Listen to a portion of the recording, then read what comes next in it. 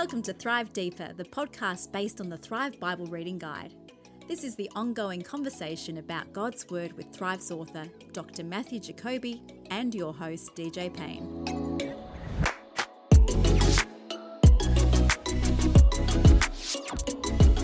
G'day and welcome to episode 70 of Thrive Deeper. It's DJ here, your humble host, and on this week's episode, I get to sit down with our friend Matthew Jacoby and go through the final half of the first letter called 1 Peter. We get to finish off that book today. We get into one of the strangest topics, one of the strangest doctrinal points we've ever got into. It's called the harrowing of hell. If you've never heard of it before, keep on listening because we get into it on this episode. And to even make this strange episode even stranger, I introduced today's episode with a discussion about film that is a really, really strange one. You're going to enjoy it. If you want to know more about what Matthew Jacoby likes to do in his downtime and what he teaches in the courses that he does, you're going to enjoy this one. So this one's for all you film lovers out there. Welcome to episode 70 of Thrive Deeper.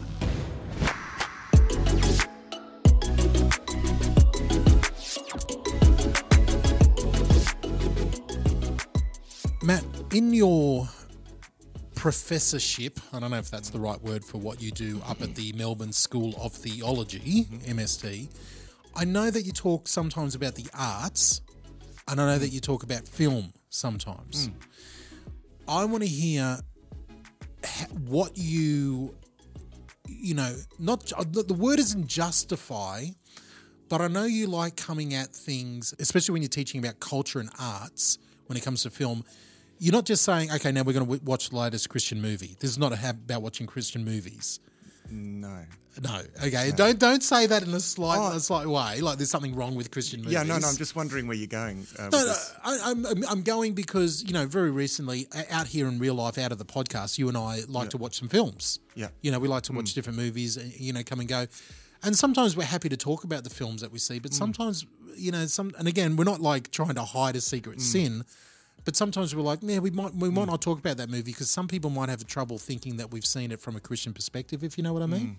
So I would love to know, from you, when you're teaching that subject to your students, do you ever have any students saying, oh, gee, I wouldn't watch that film because it's not a Christian movie, or I can't see the Christian redemption in that film like that?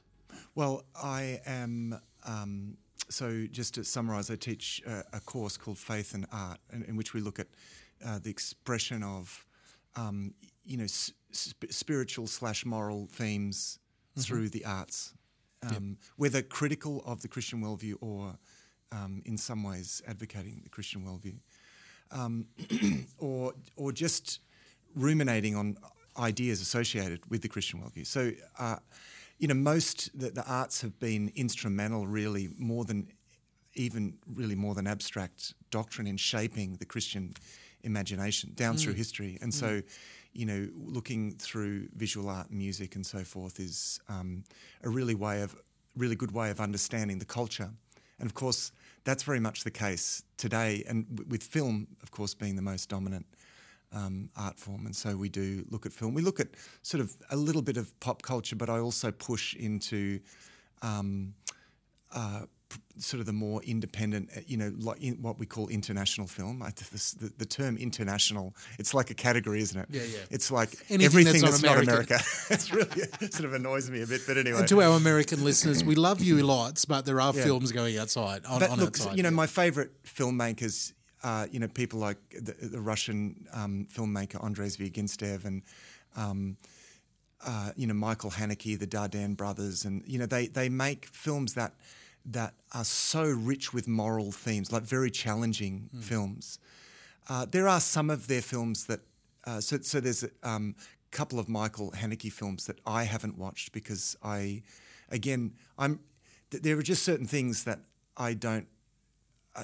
It's not good for me to see. They're not going to edify you. Yeah, so I actually look up. I look at the ratings and then I sometimes even look up the parents' guide. Yes, not always for my kids, but for me. So I am discerning, and it's the same with my kids. with my kids. That's Freudian slip. Yeah. Certainly with my kids, but with my students. Yes.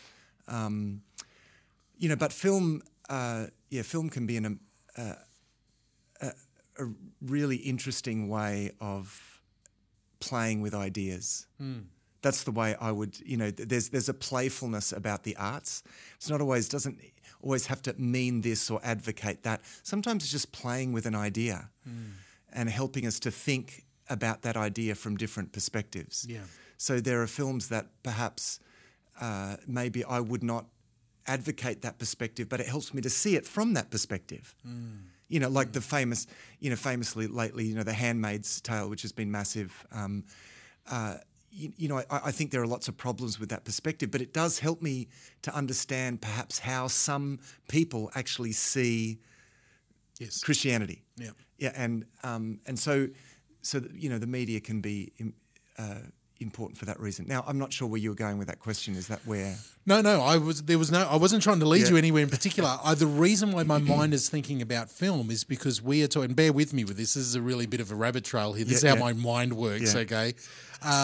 We're talking about 1 Peter in the last half of the book of 1 Peter. Yeah. And in this section of 1 Peter, and we'll get to it in a moment, is a particular doctrinal, idea that troubles me. And I am probably one of the few things in Scripture I'm happy to say I don't really know what I think about that. The reason why I started thinking about it is because Mel Gibson, the man who made The Passion of the Christ, is on record of saying that by 2021 he wants to release the sequel, The Passion of the Christ Part 2. And one of the big themes that he has talked about in happening that he wants to talk about what was happening with, the disciples and the apostles while Christ was in the grave. But he also wants to, and no one knows exactly, but he has been on record of saying, I want to talk about what Christ was doing while he was dead for 3 days. And as he's coming from a very Catholic perspective, and he's referenced 1 Peter chapter 3 in that. And I, for one, and we'll get into this a little bit later on. So that's where my mind goes, thinking about film and thinking about how film can explore. Now, in the case of Mel Gibson, he's not going to be playful with it. He's going to be exploring explicitly his doctrines and stuff like that.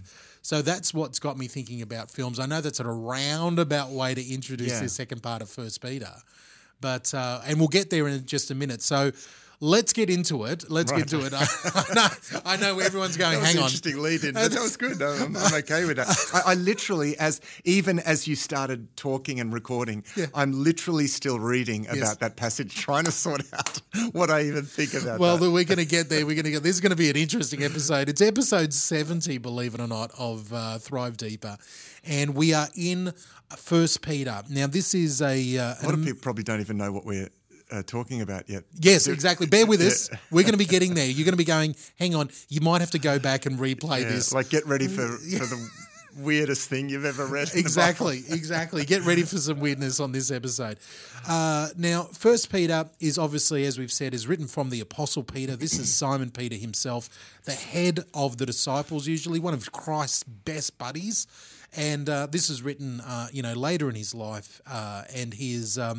we've got a couple of books, a couple of letters from Peter, and he is, incredibly eloquent and jams so many different ideas in a, if the caricatures of Peter, are true that we often see, like the big loud fisherman and the person who's first to speak and then think later on.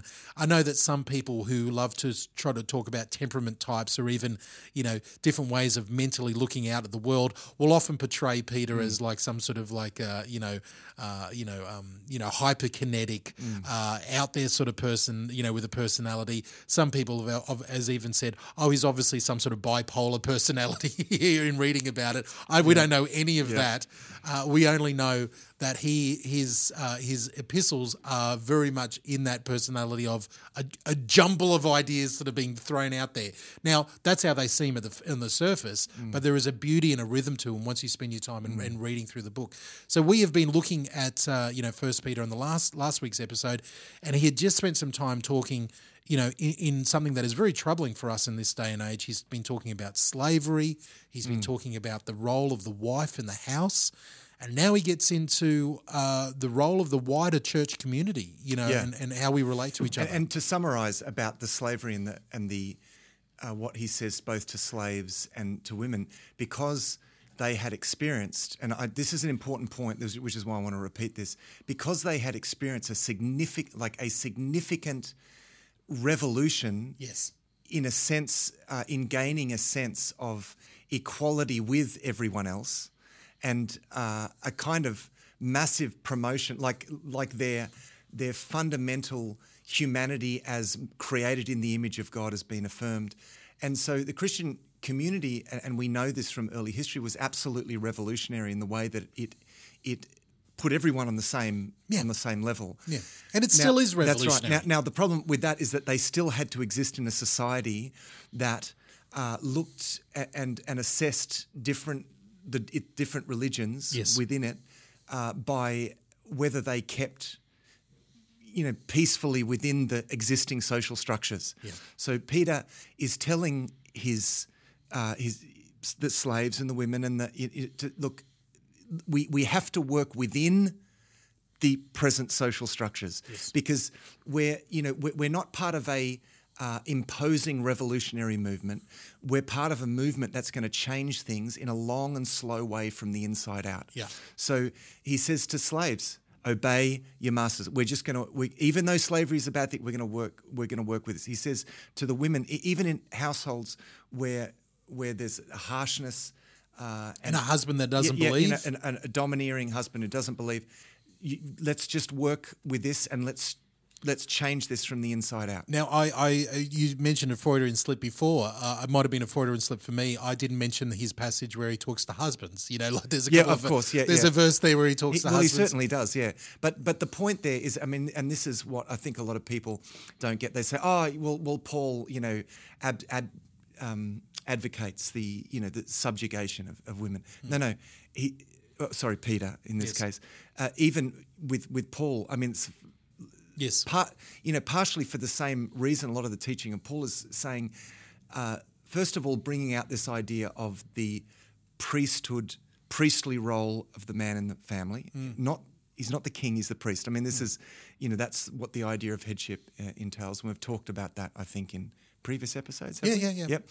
And but there's also this imperative for the early Christian church to work within existing social structures and not rock the boat unnecessarily. I mean, they're already rocking the boat in massive spiritual ways, challenging, the deity of the emperor and bringing this revolutionary belief system that's changing people's lives. So they don't want to cause offence and rock the boat in a whole lot of unnecessary ways.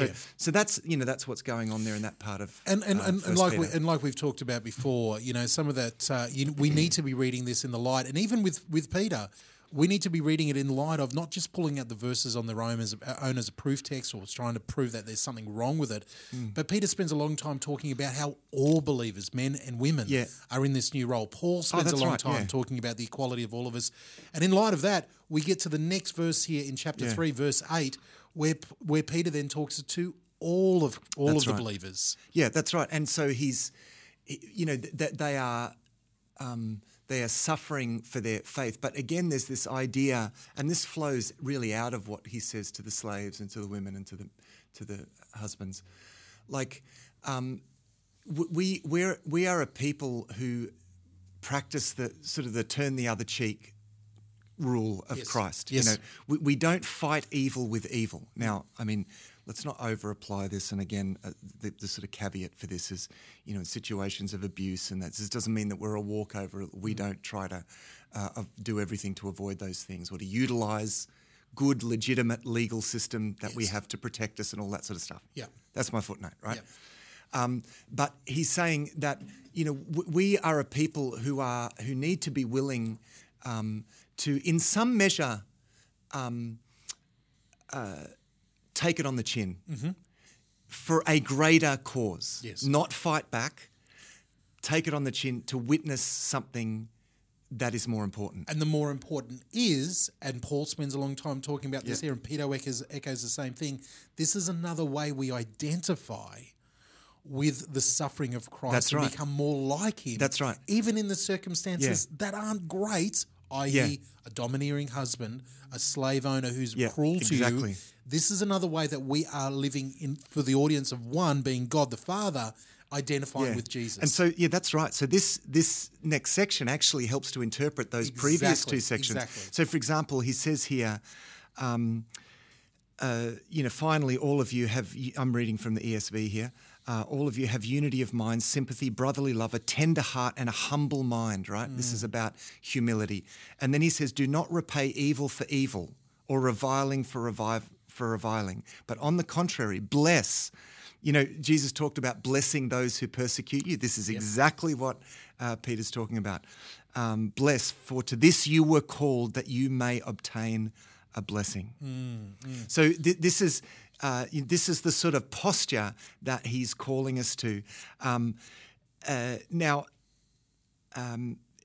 as he goes on, he says here in verse 14, have no fear of them or be troubled, talking about your persecutors, but in your hearts honour Christ, the Lord is holy. Always be prepared to make a defence for anyone who asks you for the reason for the hope that is in you. So the balance of this is that, we don't fight back, but we certainly, we are ready to actually speak for what we believe. Yes. Because the important thing here is that the message is conveyed through our example. Yes. And through our words. And so it's almost like, in thinking about the actual scenarios that is running through Peter's mind of the slave, of the new Christian male or female, wherever they're in, whatever role they're in, and even of the wife of the unbelieving husband, be ready to suffer, be ready to live for an example. But then the flip side of the coin is he's almost assuming there's going to become a point where your lifestyle is going to provoke someone to say, why are you the way that you are? And when you're given that opportunity, you get ready to talk. Yeah, that's right. Yeah. So and this is the imperative. This is what's behind this imperative. Don't just do what anyone else would do. Don't just fight back or actually demonstrate a different way of life. Yep. And then that begs the question, doesn't it? Yeah. I love it. Okay, let's move on here. And this is where we're going to be getting into the passage that I alluded to at the beginning of the episode here. Something that is, bewildering to me. And I'm going to be bold enough to say I don't know what I believe about this. And this is a fascinating historical discussion here. And it goes into, and I'll read from if it's okay with you, Matt, I'll read from the New Living Translation from verse 18. It says, Christ suffered for our sins once for all time. He never sinned, but he died for sinners to bring you safely home to God. He suffered physical death, but he was raised to life in the Spirit. Verse 19. So he went and preached to the spirits in prison, those who disobeyed God long ago when God waited patiently while Noah was building his boat. Only 8 people were saved from drowning in that terrible flood. And that water is a picture of baptism, which now saves you, not by removing dirt, but that it's holy. Blah, blah, blah, blah. It goes on with the resurrection of Jesus Christ. And now Christ has gone to heaven. He is seated at the place next to God, and the angels and authorities and powers accept his authority. So out of this verse and many other verses in Scripture, we get a concept, and it's got called a lot of different things in different traditions. My favourite description of this doctrine or this idea is sometimes called the harrowing of hell, and I think it comes from I think it might be even come from Dante's Inferno. I don't know if that's where it comes from there. This harrowing of hell, and this is the concept that when Christ died on the cross, physically he died, he went to hell, and we see here in Peter that he preached to the spirits in something. There's other verses about him taking, captivity captive and other different, things in different passages. We see different examples of it. Some of the, the classic examples here is in, let me think here, talking about different aspects about, what the in this discussion comes up what death and Hades is. We see in Ephesians, that Christ, this is why when he ascended high, he took many captives and gave gifts to people. There's this idea coming from, these passages that Christ had gone to hell for some reason. And this brings in so many different doctrines, so many different arguments. And at this stage in my life, I am more than happy to say, you know what? I don't know what this means. Yeah. I think I have heard that term, the harrowing of hell. I'm not sure where it's from. I have read Dante, but I don't think it's from him. But there's this there is this idea that, Jesus goes to hell, and even there's a version of the creed that talks about he descended into hell, and on the third day was raised to life again. I mean, it is from. I'm just looking it up now while you're talking. Sorry, it is otherwise known as Christ in limbo, the descent into hell. It comes from an 8th century Anglo-Saxon liturgical play, a drama called The Harrowing of Hell. Right. There we go. Well, okay. Anyway, but look, there are a lot of. Let me just say some general things about this passage. It's enormously complicated, and there are a number of different interpretations of this. So it's not like this is clearly advocating anything. It is advocating something. We just don't really know for sure what that is. So it seems like Peter's talking about something that perhaps he knows that his audience is familiar with. Like, it's like he doesn't really explain what he's talking about. Mm-hmm. There seems to be it seems to be taken that there's some familiarity with this, perhaps. Yes. And we're not exactly sure what's going on. So let me just state some of the questions here. Okay. So he says, now again, I'm working with the ESV, which is a more literal translation. Totally. It says that being put to death in the flesh, talking about Christ, but made alive in the spirit, in which he went and proclaimed to the spirits in prison. Now, the first question is, who are the spirits in prison? Are they unbelievers who have died? Old Testament believers, perhaps, who have died? Because he goes on to talk about in the time of Noah. Or are we talking about fallen angels here? Because remember, it talks about the angels, the Nephilim, and in Genesis chapter 6 talks about the sons of God and the daughters of men. So there are these fallen angels. Is he talking about them? And then in future prophecies, we get an idea that they have been set aside into a particular special part of hell. There's a special part of damnation about these fallen angels. That's right. Yeah. And because he says, because they formerly did not obey when God's patience waited in the days of Noah while the ark was being prepared.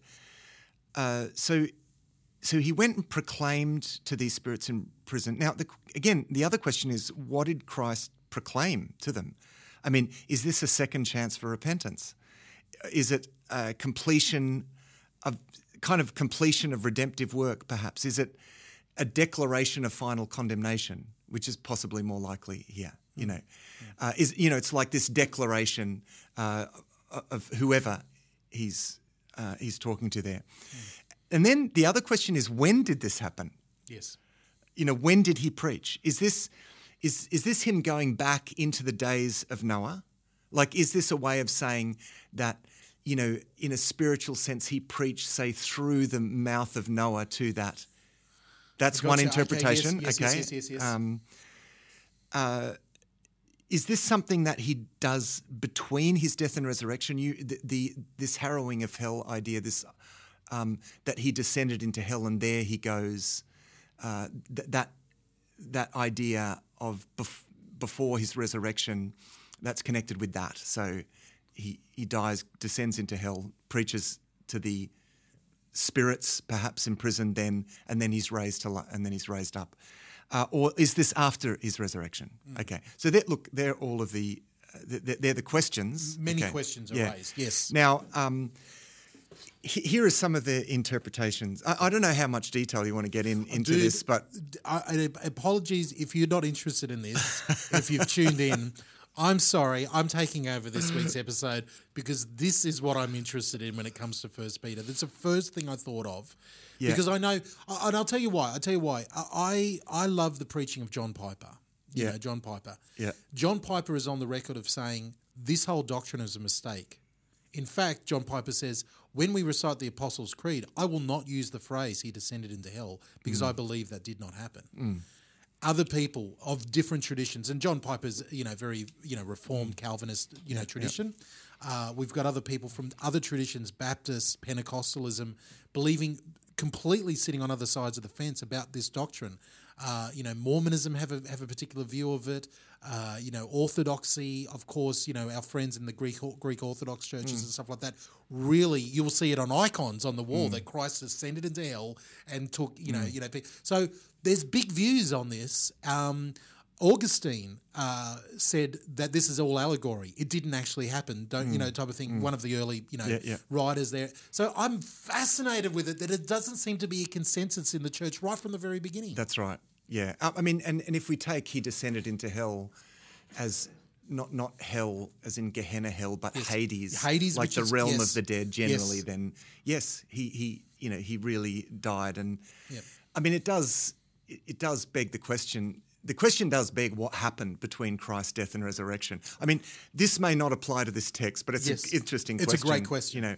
And the fact is we don't really know, but the question is this giving us some glimmer of is this hinting at something? Yeah. Now, one interpretation is that Christ went to the place where disobedient supernatural powers are imprisoned. This is the idea of fallen angels. Now, this can be taken to refer to a journey either down to Hades before his resurrection or up to a prison in the heavens, in the heavenly realms after his resurrection. So in either place, he's seen to be proclaiming his victory in God's judgment, okay? So he whether it's after his death, before his resurrection, or after his resurrection, the idea is that he proclaims his victory. So there are aspects of that I think, that interpretation, that are probably valid. Another interpretation is that Christ went to Hades and preached to the spirits of people who were disobedient in Noah's day. Now for some this is simply an announcement of victory and judgment. Yes. Okay, as I've said, as in the first view. For others, it's a proclamation of the gospel, giving them a second chance. Now, I think that's problematic. Yeah, I do. Now, the other interpretation, and I referred to this before, is this idea that Christ entered into Noah and through him preached to those who were disobedient during the building of the ark. Okay, so it's. He preached to those who are now dead, but when he preached to them, they weren't dead. Yes. He preached to them through Noah. Now, that's, I think it's the Tyndale commentary that advocates that view, and that's quite a prominent commentary. Yeah.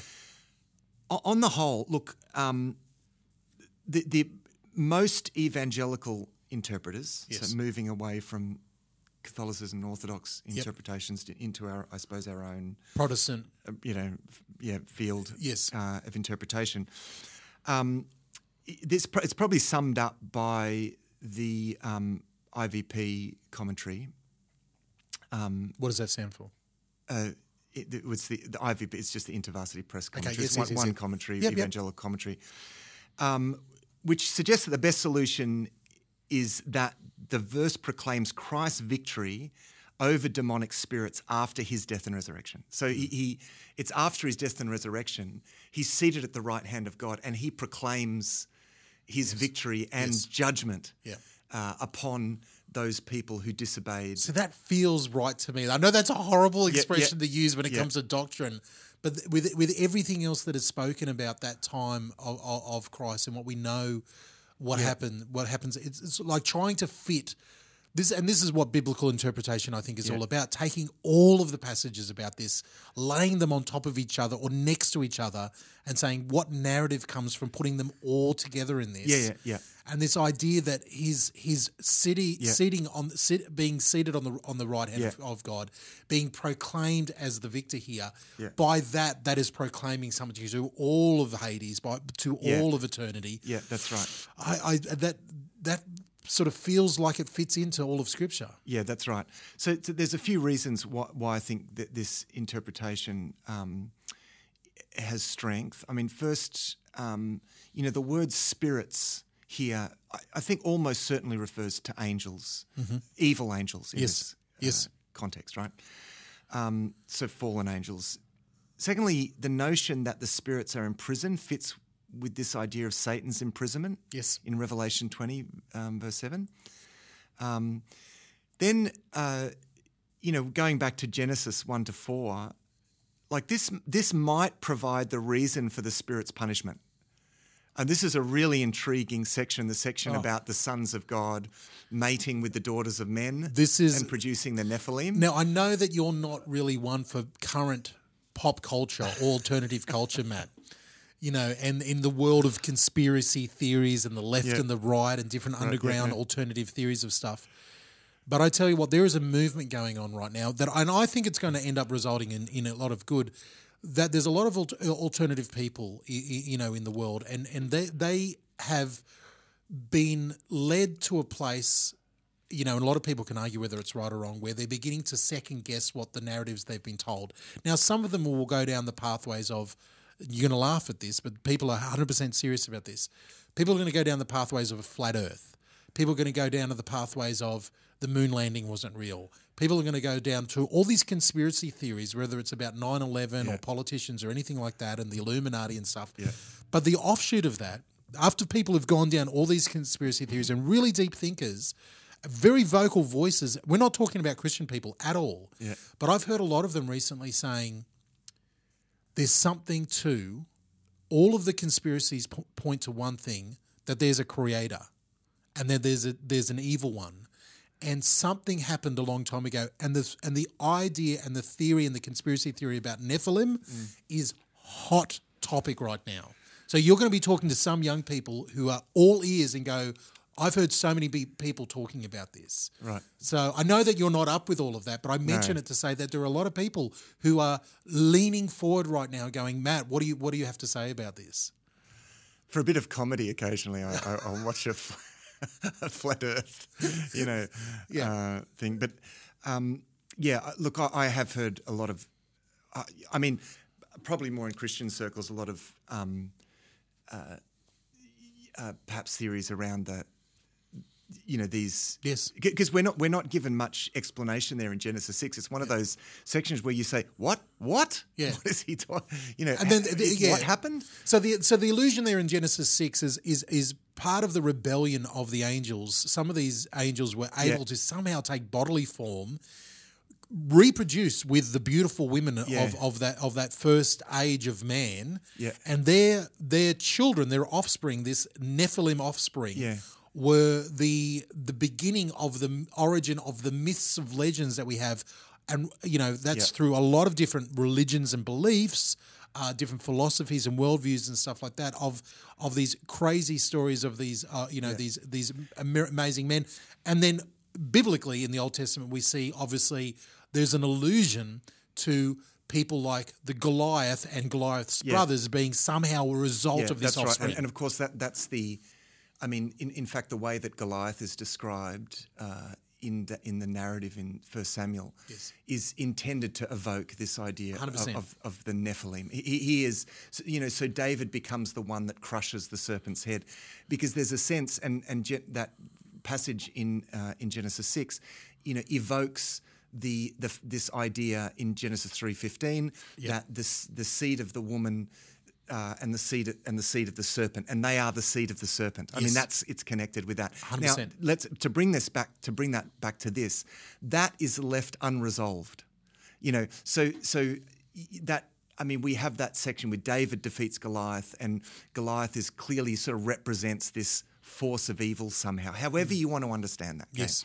But there's still not really a final condemnation of that. Now, I think what we see here is that after Jesus' death and resurrection, he actually now can declare judgment upon these evil angels, upon this demonic realm that were perhaps incarnate in some way however you want to understand that Yes. in Genesis 6. Yeah, I'm with you there. So the NAC, which is the New American Commentary, another great evangelical commentary series, summarizes it this way. Says the majority view among scholars today is that the text describes Christ's proclamation of victory and judgment over the evil angels. These evil angels, according to Genesis 6:1-4, had sexual relations with women and were imprisoned because of their sin. The point of this passage then is not that Christ descended into hell, but as in 3:22, harking back, his victory is over evil angelic powers. Okay, so it's like in the context, it sort of kind of fits the context because he's talking about, yes, you're suffering evil, but this is how we overcome evil through suffering, because that's how Christ overcame evil. You say through his suffering, through his death and resurrection, he defeated the powers of evil. Yeah, and I love that because it does. It ties up so many, like you say, it ties up loose ends. The fact that Adam, sold the birthright, as it were, like, what we see another pattern of that in Esau. He sold the birthright of humankind to the enemy. Yeah. And then the enemy took advantage of that and was doing different things. And it wasn't until Christ finally came and fulfilled everything, the fulfillment of all things, the ultimate, paid for all of this, this here on the earth, that he was able then to go back and almost right the wrongs of history right from the beginning. Yeah. Well, look, some of our listeners may not have a clue what we've just been talking about for the last 5 minutes, but what I suggest you do, if you dare, is read. We'll certainly read this section of Peter. You can go back and read Genesis 6 verses 1-4, and you can scratch your head over that. Always, when you get to complicated details like this, the best way to interpret it, let me give you a tip. Best way to interpret it is to draw back and see the bigger picture. Yes. In all of this discussion about the Nephilim and these sons of God and the children of men, and you sort of you can scratch your head over the details, or you can pull back and say, let's look at how this fits in to Genesis, right? Go back. What did it say? Genesis 3:15 talks about the seed of the serpent striking at the heel of the seed of the woman, and the seed of the woman crushing the head of the serpent. You see how this plays out in Scripture. So often complicated passages can be interpreted by their connection with other passages in Scripture. So the very sound, I think, interpretive principle is best way to interpret Scripture is with Scripture.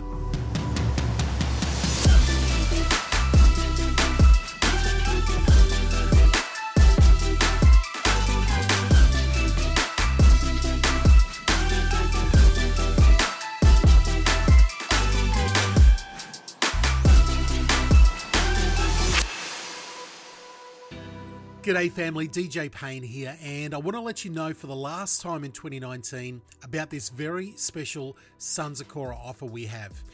50% off any purchase of the Sons of Korah catalogue from their online store. Whether it's a CD or a digital download, you can get it right now for half price. I thought you'd like to know that there are 2 live albums from Sons of Korah. Live Recordings Volume 1 and Volume 2. From Volume 1, let's have a listen right now to Psalm 91. He commands his angels concerning you to guard you wherever you may go, to be with you and lift you in their hands, so that you won't strike your foot against a stone.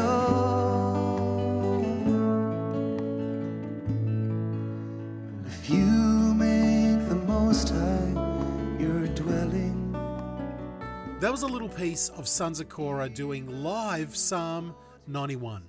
One of my favourite recordings that they have is Psalm 128 from Live Recordings Volume 2. Let's have a listen to that now. Blessed is the one who fears the Lord, the one who walks in the Lord's ways. You will eat the fruit blessings will be yours. The Lord will make you rich indeed. Your wife will be a fruitful vine, and your children like olive plants. All your children like olive plants.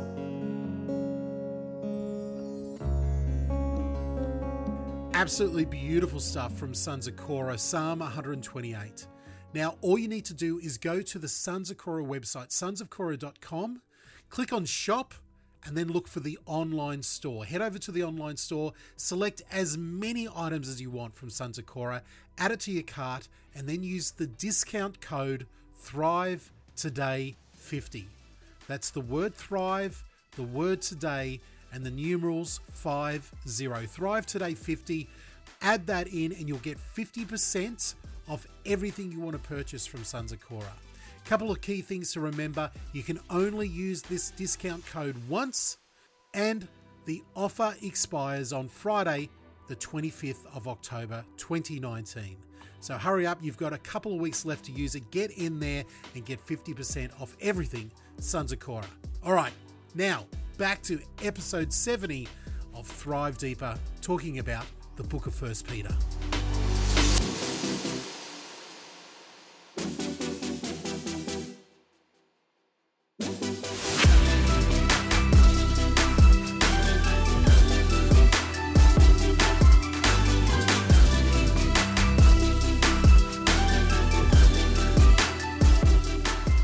It's DJ and Matt here for you, episode 70 of Thrive Deeper. We are wrapping up the little book of 1 Peter that we all know has 5 chapters in it. We would never assume that there was only 4. I'm saying that because I just surprised myself that there was a 5th chapter in there. Now, we're looking at chapter 4 here. Peter's wrapping up his epistle here in 4 and 5. Matt, what has jumped out at you, in this last part of 1 Peter? Well, the call to suffering, I feel that we're so alienated from this because we are in a situation where we really don't have to suffer much for our faith. And so if we have to, if there's even a bit of a cost involved in our faith, we have a tendency to really shirk that because we're just not in a context where we're used to that. Yes.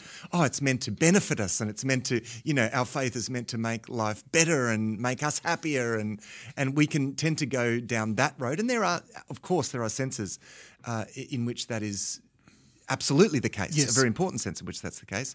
But a lot of the emphasis in Scripture is on the fact that our faith is going to cause us trouble. Yeah. Jesus said to his disciples, "In this world you will have trouble," which is not a popular way of thinking in our culture. Where our entire culture, the entire Western culture, is about, especially now in this year, it's all about our personal comfort, our personal safety, our safety zones. Nothing's to cause us any trouble. I mean, I think we do. I think we do suffer a very subtle, perhaps, form of persecution, but we tend, I think, not to notice it, and therefore we aren't very good at countering it. And by that I mean that the way that Christians get stereotyped in the media, which causes a lot of Christians to just subtly keep their faith under wraps, because we don't want to even. I think we're so concerned these days about being ostracised and not being liked and or being seen as judgmental. Yeah, that's right. Or being associated with these stereotypes. It's a subtle thing, isn't it? I mean, it's a subtle way to undermine something, is to create a caricature of it. Yeah. Popularise that caricature, and then people won't want to be associated with that caricature. Yeah. And I mean, look, the media famously does this by being very particular in who it chooses to give voice to, and so there's no doubt that people have very skewed ideas of what Christianity actually is. Yeah. And could we getting back to Peter here, because I'm totally with you on this wavelength, and I think it's something that's been echoing to us since we looked at Hebrews. Yeah. This idea of the writer of Hebrews was pretty hard on them. Your favourite line: strengthen those weak knees. Get the grip happening here on your little weak hands. Peter says here at the beginning of chapter 4, a verse that really jumped out to me is that for if you have suffered physically for Christ, you have finished with sin. You won't spend the rest of your lives chasing your own desires, but you'll be anxious to do the will of God. That is pretty deep stuff there. Yeah. Well, it's interesting. First of all, he says, arm yourselves with the same way of thinking. Like, since Christ suffered in the flesh, arm yourselves with the same way of thinking. And he's saying, like, be prepared to give, there's a cost to this. Be prepared to sacrifice something. So, that may be, it's like people think, well, I think deep down we think, oh, gee, if I talk about this, my work colleagues maybe might not like me as much. Yep. Yep, that's right. Yeah. But I think we're so unused to and unaccustomed to really suffering any cost for our faith that even a little bit, it's like we become really stingy with sacrifice. We've become really stingy because we're not used to giving up much for our faith. And so this is where I think this is relevant to us. But it's interesting that he says here that making that sacrifice is like signifies the fact that we are done with sin. In the ESV, it says, and again, ESV more literal translation, whoever has suffered in the flesh has ceased from sin. Wow. That's now, what does this mean? It doesn't mean that you no longer sin. I mean, one of the problems here is that we have a tendency to understand sin moral in a moralistic way. Yes. So doing bad things. What is this saying, that if we suffer that we'll no longer do bad things? Well, look, the fact is that under persecution you probably are more likely to, not, what am I saying? To do less in terms of bad things. But that's not what this is talking about. This is actually saying that that your willingness to sacrifice actually signifies the fact that you are done with living without God. Yeah. It's like you're done with that way of life. It's like you have drawn a line in the sand and you have said, I'm moving from independence and autonomy, living this way, the way of the world. I've stepped over into the kingdom of God. It's a way of signifying that you are done with that way of living. And that's what Peter clarifies. If you want to know exactly what that phrase means, he actually clarifies it for us in the next couple of verses. Yeah. In the NLT here, you won't spend the rest of your lives chasing those evil desires, but you'll be anxious to do the will of God. You'll be after that relationship with God. You've had enough of the past evil things and the godless people enjoy. You're not going to be heading down that road again. You're going to be living in a whole new, in a whole new universe, in a whole new dimension there. And he goes on to sort of, explore that in the next few verses. That's right. It's huge. Yeah. Interestingly, he says in verse 4, there's an interesting verse, actually in verse 6, but let me read from verse 4. He talks about things that the Gentiles do, and he says, with respect to this, they are surprised when you do not join them in the same flood of debauchery and they malign you. This is in the ESV, right? Yeah. So they're like, why? Hang on, how come you're not joining us? But they will give an account to him who is ready to judge the living and the dead. For this is why the gospel was preached even to those who are dead, that though judged in the flesh the way people are, they might live in the spirit the way God does. Now, let me just explain this, because the problem is, one of the problems in this period was that, like, believers are dying like everyone else. So what's the difference? Like, what's the point in suffering this? So he's saying, yes, they have been. Now, the NIV adds talks about those who are now dead. It just gives us some help. It's like it was preached to them while they were alive, and they're now dead. But because they've died, that doesn't mean they haven't benefited from the sacrifices that they made, because they are going to live in the Spirit. That's what this goes. It says, for this reason the gospel was preached even to those who are dead, so that they might be judged, so that though judged in the flesh the way people are, they might live in the spirit the way God does. So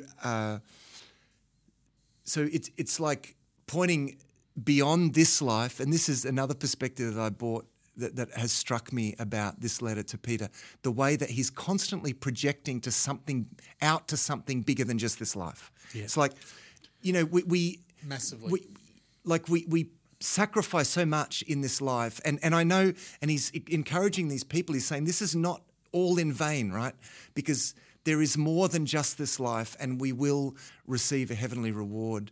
Like the temporality of this life is really emphasized throughout this letter. Like, we've got to see this as temporary. We're just sojourners. It's like we're on a visit here. We're just visitors, and we've come and we're going to go, and let's not put too much stock in just what happens in this life. It's like the best is yet to come. So it's just interesting because I think we get so, because of, I guess, of our relative comfort and affluence, we can really make our home here, in a way that perhaps we shouldn't, because this is all temporary. And it made me think, and again, I'm zooming out here, and this is a little bit of a Bible nerd thing to do, but I'd be interested in your comment on this, Matt, is that I think of Peter being one of the chosen three that we read about in Matthew, and you read about it in other, the other accounts as well, that when Jesus took him up to the mountain and Jesus transfigured, the transfiguration of Christ, and they saw, and again, I'm going to use like a nerdy word to say this, they saw into another reality, they saw into another dimension. Yeah. I would say, in the words of C.S. Lewis, they saw beyond the shadows. In the word of Hebrews, they saw beyond the shadows, and they saw reality for the first time of what Jesus really was and what was going on. Yeah. And Peter, of course, they blown away, and Peter straight away with the big mouth, hey, let's build some shacks. Let's commemorate what's going on. But it's funny how John and Peter, the disciples, the apostles, when they get to write to us, they speak to us in such another worldly fashion, like they have been to a place that we don't go, that we haven't seen yet. They have experienced a reality beyond this reality, the truest reality, and they talk about it like this place is just a passing thing. They really speak to that, and I see it really coming out, and my mind can't help but go back to that time of Peter, of him seeing that, and also the fact that this is written at the later stage of his life where he's staring death down. Yeah. He knows this is around the corner for him. It's an interesting statement, that statement by C.S. Lewis. Yes. It's a very famous statement. We live in the Shadowlands. We live in the Shadowlands, and this idea of the Shadowlands. I mean, it's interesting for me because it's taken, I'm pretty sure, it's taken from a parable of Plato's, the parable of the cave, very famous Platonic parable, where he has these, where Socrates, who's the chief speaker in all Plato's writings, describes the ascent to truth. Like, he says, in this life now, we're like prisoners chained in a cave, right? And we see shapes of things, like against the back wall of the cave, but it's just the shadows of real things, And he talks about how, the ascent to truth is like being unchanged, unshackled from this lesser reality, and ascending out of the cave to seeing not the shadows of things but the real things in themselves. Now, there's a few problems with that from a biblical worldview, which is it's interesting that C.S. Lewis uses that, but I think C.S. Lewis. Who I believe taught classics. Oh, 100%. Yeah, so he draws a lot from classic Greco-Roman literature. And this is the beauty of C.S. Lewis. I think he's combining that with the truth of Hebrews that speaks about, the realities of the temple and stuff, and the tabernacle with just a shadow of the things in heaven. Yeah, that's right. But I love the idea. I mean, the picture, I think, as long as we don't buy into the sort of Platonic worldview, and by that I mean, and this is going to become relevant when we go into 2 Peter.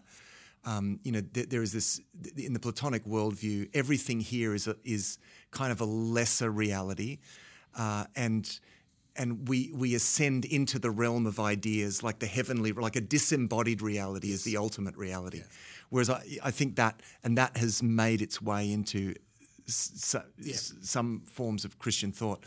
But that aside, pushing that aside, there is this sense in which this reality is, in a very important sense, a lesser reality. Things are not the way that they should be now, but God is making things right. So the world system is a temporary state.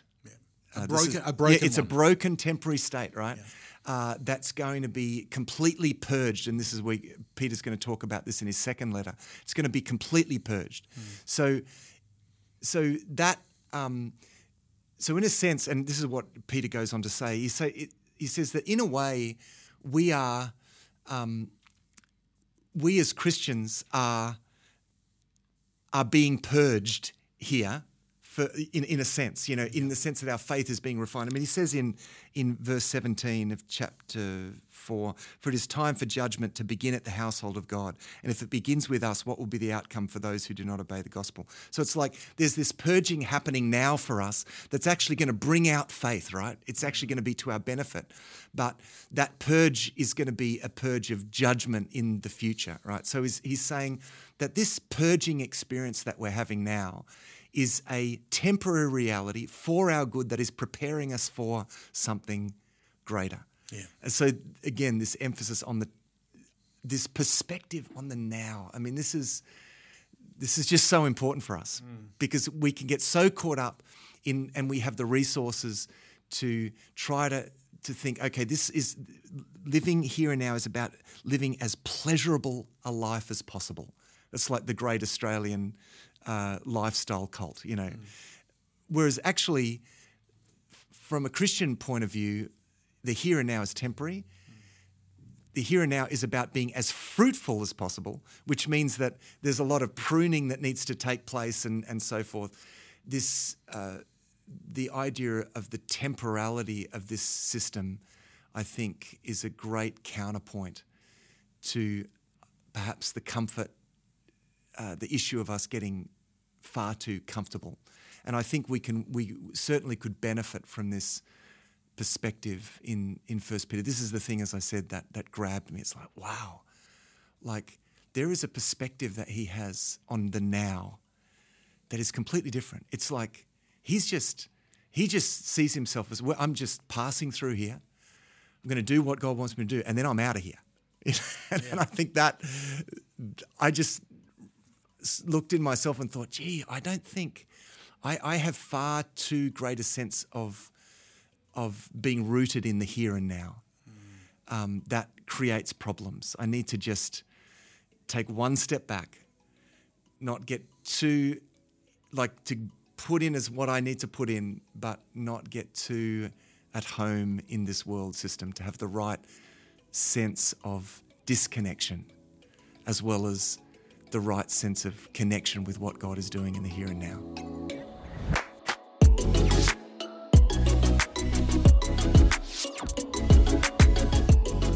I told you we went to some pretty strange places. The old harrowing of hell, the passage there from 1 Peter 3. I've still got a lot of questions, and hopefully you do too. This is a great jumping off point. This is a great place for you to get excited and want to get into Scripture yourself. Do some study for yourself. It's fantastic to have these podcasts, but the whole reason we do this is to excite that passion within you to go deeper into the Word of God. Well, I want to encourage you to head over to sonsofkorah.com, use that discount code THRIVE today, 50, get 50% off everything you need from Sons of Korah. And while you're online, head over to thrivetoday.net.au, drop us a line, leave us a review, ask us a question. We'd love to hear from you. Well, until next week, this is DJ Payne telling you to thrive.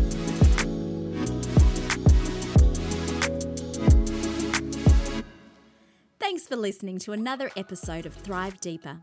Matthew and DJ would love to hear your questions and comments about what you are reading in God's Word and in Thrive.